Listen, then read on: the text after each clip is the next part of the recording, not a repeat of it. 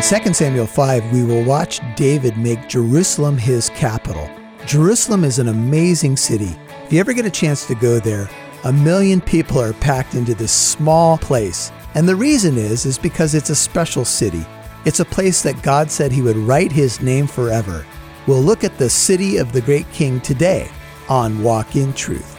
Welcome to Walk in Truth with Michael Lance.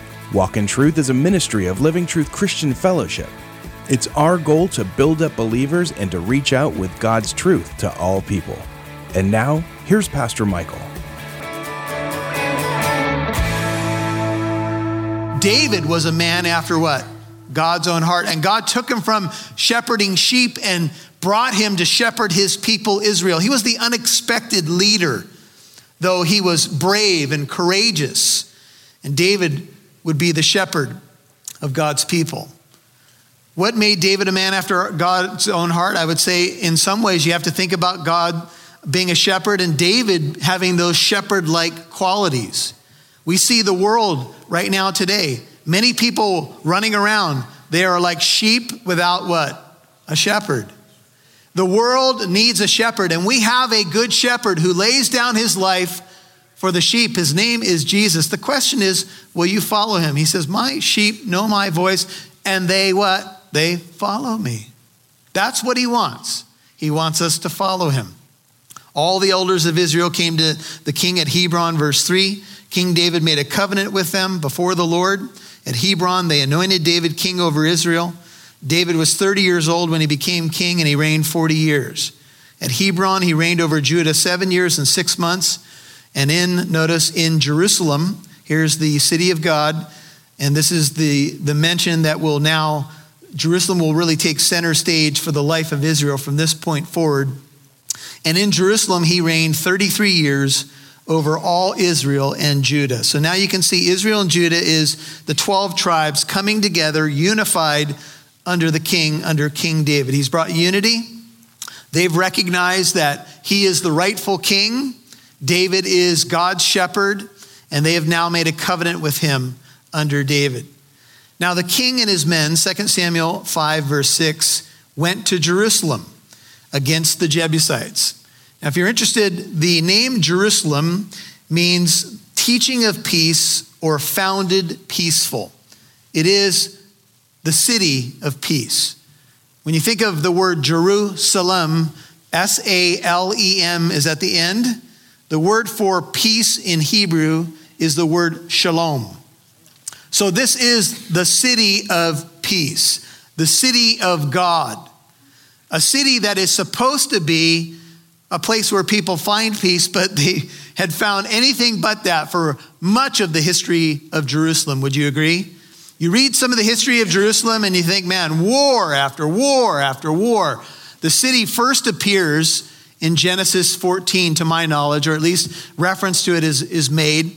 And here's what's happening. Abram has just gone after to rescue Lot, and he's gone and defeated some kings led by Chedorlaomer. He was the founder of cheddar cheese.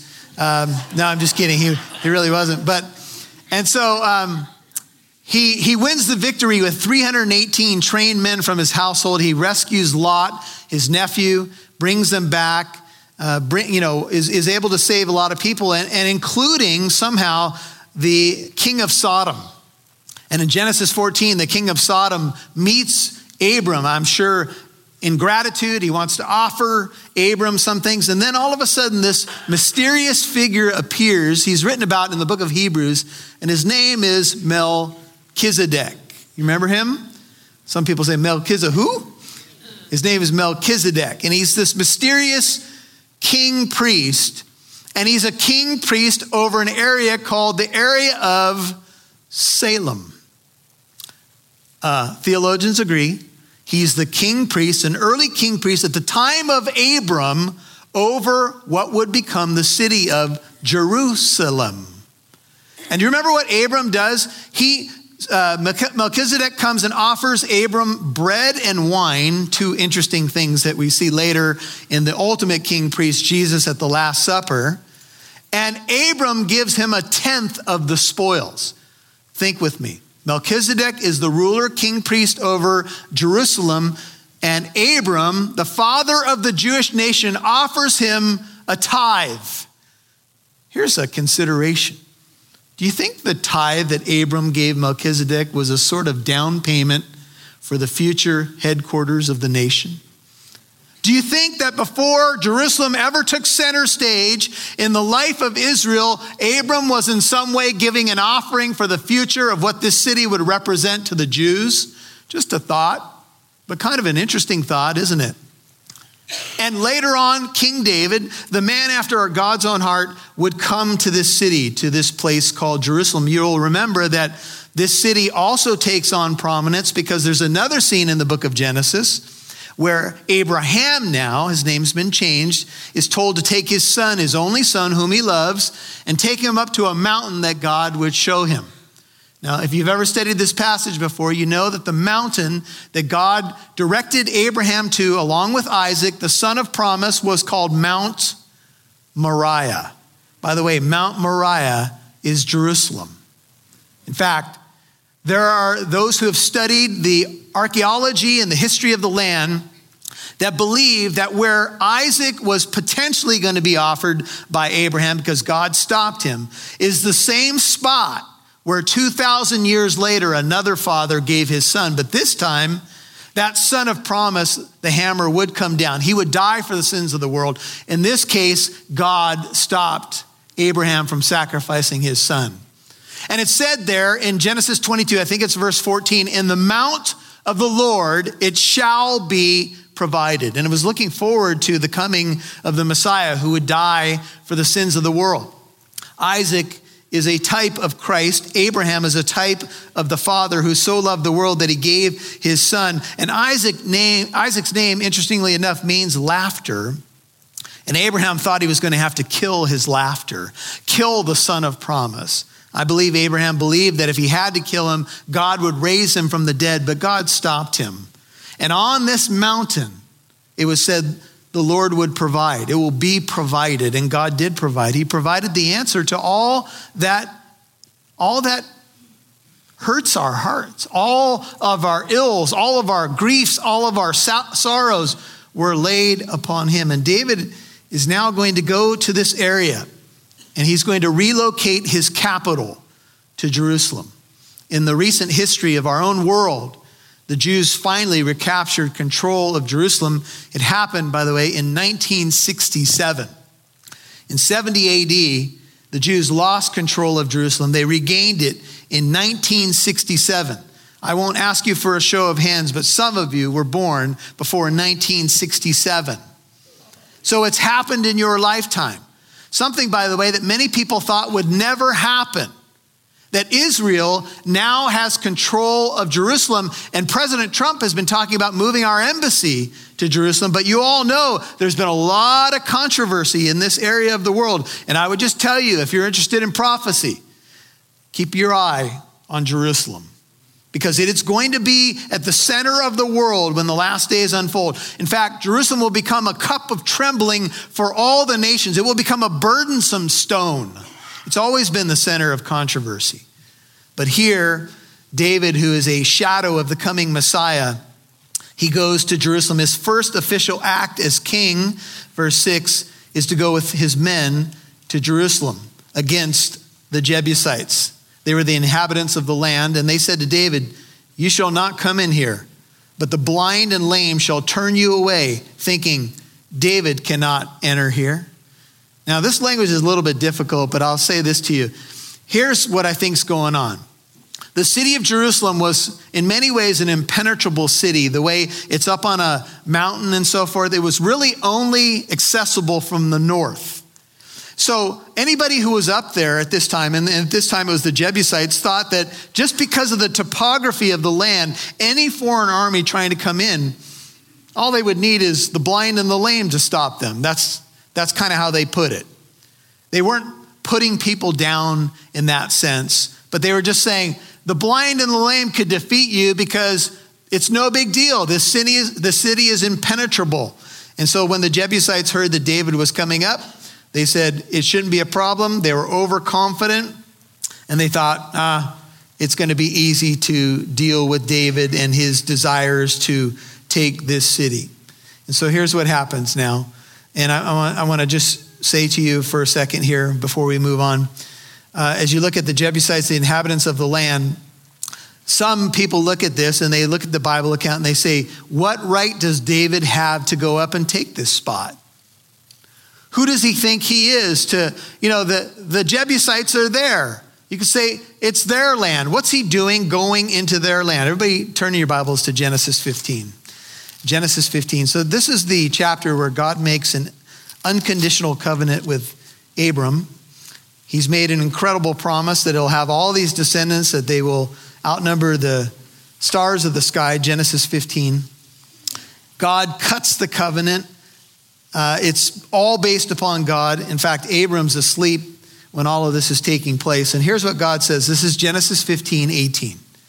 On that day, the Lord made a covenant with Abram, Genesis 15:18, and he said, to your descendants I have given this land, from the river of Egypt as far as the great river, the river Euphrates, the Kenite, the Kenizzite, the Cadmonite, the Hittite, this is verse 20, the Perizzite, the Rephaim, the Amorite, the Coronite, that's the Canaanite, the Girgashite, everybody mark this, and what?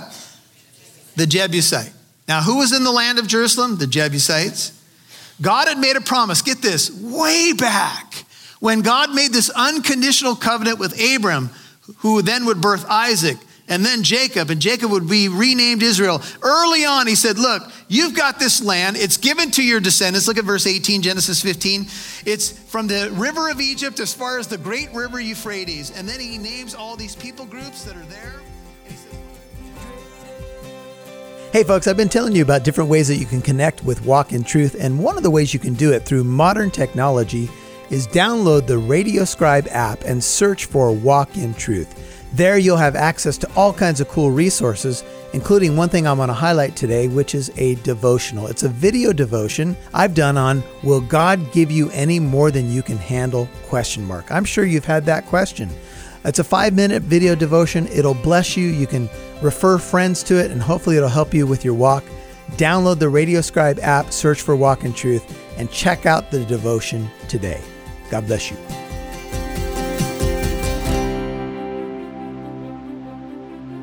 Who does he think he is to, the Jebusites are there. You could say it's their land. What's he doing going into their land? Everybody turn your Bibles to Genesis 15.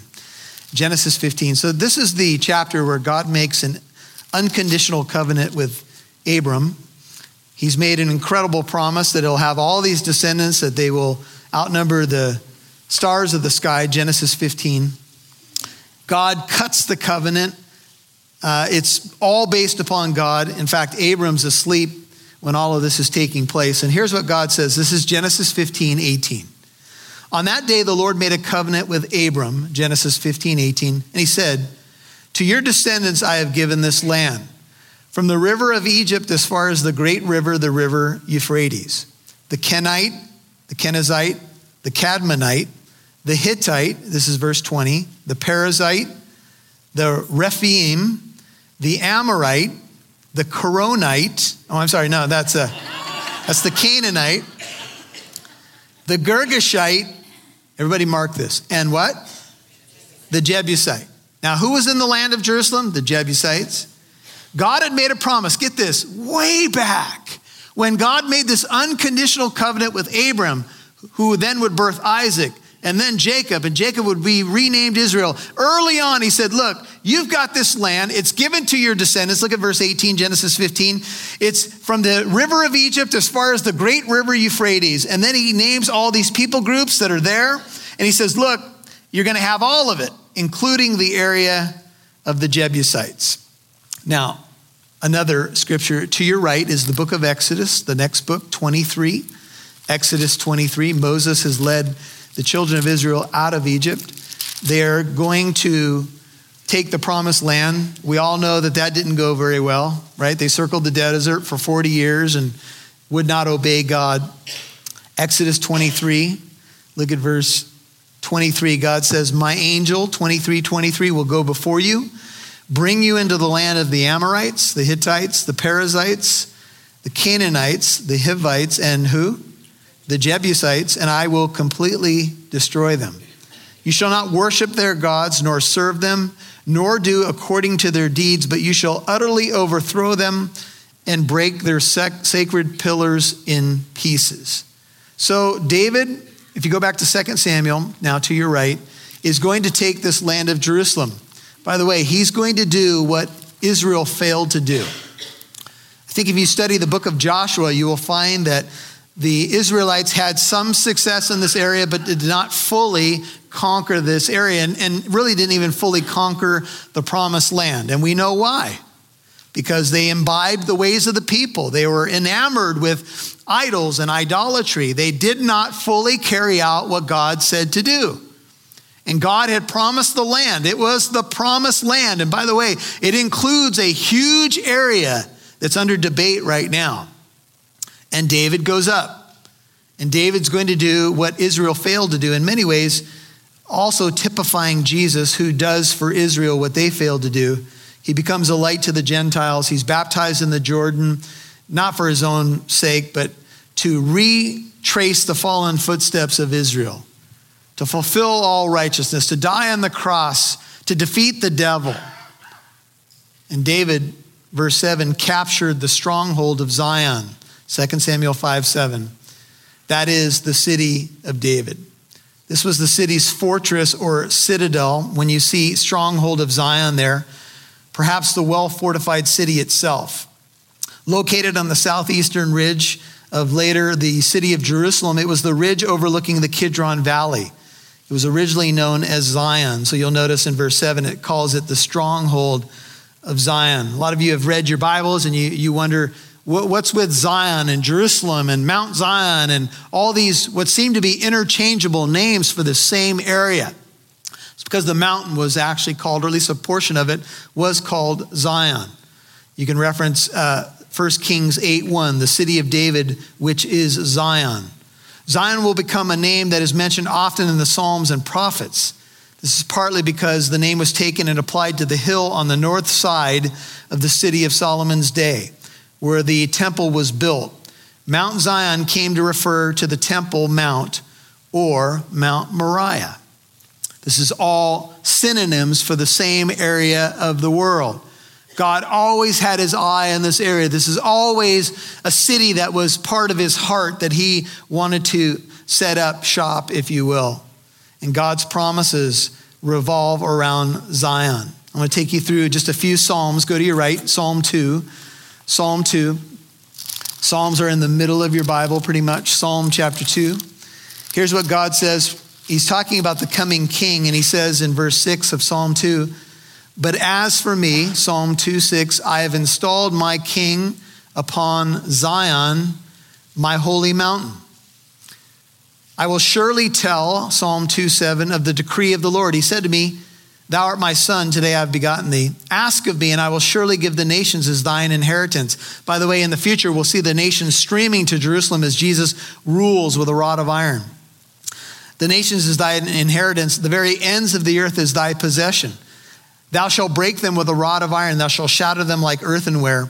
Now therefore, O king, show discernment, take warning, O judges of the earth. Worship the Lord with reverence and rejoice with trembling. Do homage to the Son, lest he become angry and you perish in the way, for his wrath may soon be kindled. How blessed are all who take refuge in him. Turn over to Psalm 48. We're looking at this idea of Zion being part of the holy mountain. Psalm 48 is a psalm of the sons of Korah, and this is how it reads. Psalm 48, look at verse 1. It says, great is the Lord and greatly to be praised in the city of our God, his holy mountain. Psalm 48:2. Beautiful in elevation, the joy of the whole earth is Mount Zion in the far north, the city of the great king. God in her palaces has made himself known as a stronghold. If you skip down to verse 11 of the same Psalm, 48:11, it says, let Mount Zion be glad, let the daughters of Judah rejoice because of thy judgments. Walk about Zion, Go around her, count her towers. Consider her ramparts. Go through her palaces, that you may tell it to the next generation. For such is God, our God, forever and ever. He will guide us until death. In Psalm 50, verse 2, this is a psalm of Asaph, and it says these words. 1 and 2 says, the mighty one, God the Lord, has spoken. Summon the earth from the rising of the sun to its setting. Out of Zion, the perfection of beauty, God has shone forth. And flip over to Psalm 84. Psalm 84. This is the final one we'll look at, although we could do more, but Psalm 84, verse 5 says these words. Psalm 84, verse 5. How blessed is the man whose strength is in thee, and in whose heart are the highways to Zion. Passing through 84:6, the valley of Baca. They make it a spring. The early rain also covers it with blessings. They go from strength to strength. Every one of them appears before God in Zion. O Lord God of hosts, hear my prayer. Give ear, O God of Jacob, Selah. That means pause, ponder. Think about it. It's a pause in the song. Behold our shield, O God. Look upon the face of thine anointed. For a day in thy courts is better than what? 1,000 outside. I would rather stand at the threshold of the house of my God than dwell in the tents of wickedness. Better is one day in your courts than 1,000 elsewhere. This is the place. This is the city. Back to 2 Samuel 5. The city of God. God's king now establishing the picture of the coming king and kingdom. Just write this down for your notes. Hebrews 12:22 says, but you have come to Mount Zion, to the city of the living God, to the heavenly Jerusalem, and to myriads of angels. This city is our city. It's in our heart. In fact, if you've ever had a chance to go to Jerusalem, to go to Israel and see Jerusalem, it's a thrilling experience. But there's going to be a new Jerusalem. There's going to be a place where righteousness dwells and where it's going to be a city of peace and a city of blessing. Peter says, this is contained in Scripture. Behold, I lay in Zion a choice stone, a precious cornerstone, and he who believes in him shall not be disappointed. 1 Peter 2:6. And then Revelation 14:1 says, I looked and behold, the Lamb was standing on Mount Zion, and with him 144,000 having his name and the name of his Father written on their foreheads. So here's David. He comes to the city. The city is not looking forward to his arrival because they know he wants to take the city. This is 2 Samuel 5, verse 8. And David said on that day, whoever would strike the Jebusites, let him reach the lame and the blind, who are hated by David's soul, through the water tunnel. Therefore they say, the blind or the lame shall not come into the house. Now, this has gotten all kinds of speculation. But here's what I think is going on. I think David is taunting the Jebusites for taunting him. I think perhaps at some point they sent a messenger or they maybe yelled down to David and his army, the blind and the lame will keep you out of here. You're nothing. You can't touch us. And I think David retorted with, oh yeah? Well, here we go. We're going to deal with the blind and the lame. And I think what he was saying was, we'll deal with the Jebusites. I think this is a taunt back to their taunt. They said, well, there's no way you can get up here. Our city's defenses are too good. The city's impressive defense made them sure that David would not be able to come in. They didn't even think they needed a military defense against him. But David suggested they go up through this water tunnel. Excavations on Mount Zion have revealed a water shaft known today as Warren Shaft that would have been difficult but not impossible to climb. It leads into the city from the Gihon Springs down the Kidron Valley outside the city walls. Perhaps they were also referring to the water supply that David was going to try to cut off from the inhabitants. This was a form of war, and David was going to take the city because this was supposed to be Israel's city from the beginning. The Jebusites shouldn't have been there anyway. And so it was time for a battle. By the way, let me just say to you that I don't think that David was saying anything derogatory about people who struggle with disabilities. After all, he invited Mephibosheth into his house, who was what? He was lame. David had the heart of Jesus in many ways, not perfectly, but Jesus came into the temple. Matthew 21:14 says, and the blind and the lame came to him in the temple, and he healed them. When the chief priests and scribes saw the wonderful things that he had done, and the children who were crying out in the temple saying, Hosanna to the Son of David, they became indignant. Jesus was healing people left and right, including the blind and the lame. This is more about a war kind of taunting back and forth that is happening here. And David suggested that they go through the water tunnel. We don't have a lot about the battle, but here's what we do have. David lived, verse 9, in the stronghold and called it the city of David. There's an old city down below the mountain, the Temple Mount today, called the city of David, or the old city. And David built all around it from the Millo and inward. David is now planted in the city of God, and I think our narrator wants us just to pause for a second. Just take a breath. Everybody breathe for a second. This is the city of God. So later, this model of the temple would be built by David's son, and his name is Solomon. Solomon will actually come through Bathsheba, and we'll get to that story about how David will blow it and commit adultery and murder and all of that. But this city is going to have this edifice. And if you just look up at the screen for a second, this is a model of the edifice, but it was an incredible structure. And what you're looking at mainly here is the holy place and the Holy of Holies, the inner sanctum, if you will, the place where the children of Israel would descend 3 times a year to worship the Lord in spirit and in truth. Now, we do know that worship was not perfect here, but this is where God said, you will come and meet me. This would be the center of the world. You might ask questions like, why does anybody even care about Israel today? Why do they care about Israeli-American relations, or for that matter, relationships with anybody who deals with Israel? Because this place, even though it's a small sliver of land in the middle of the East, God has written his heart and his name there forever. Hey folks, I'm excited to tell you about another way that you can connect with Walk in Truth. Download the RadioScribe app and search for Walk in Truth. There you'll find a lot of cool resources. You'll be able to listen to messages, you can access devotionals, and you can partner with Walk in Truth and help us reach more people. Download the RadioScribe app, search for Walk in Truth, and find a lot of cool resources there. I know it'll be a blessing to you. God bless you. Thanks for listening to Walk in Truth. Pastor Michael would love to hear from you. You can write him when you visit walkintruth.com.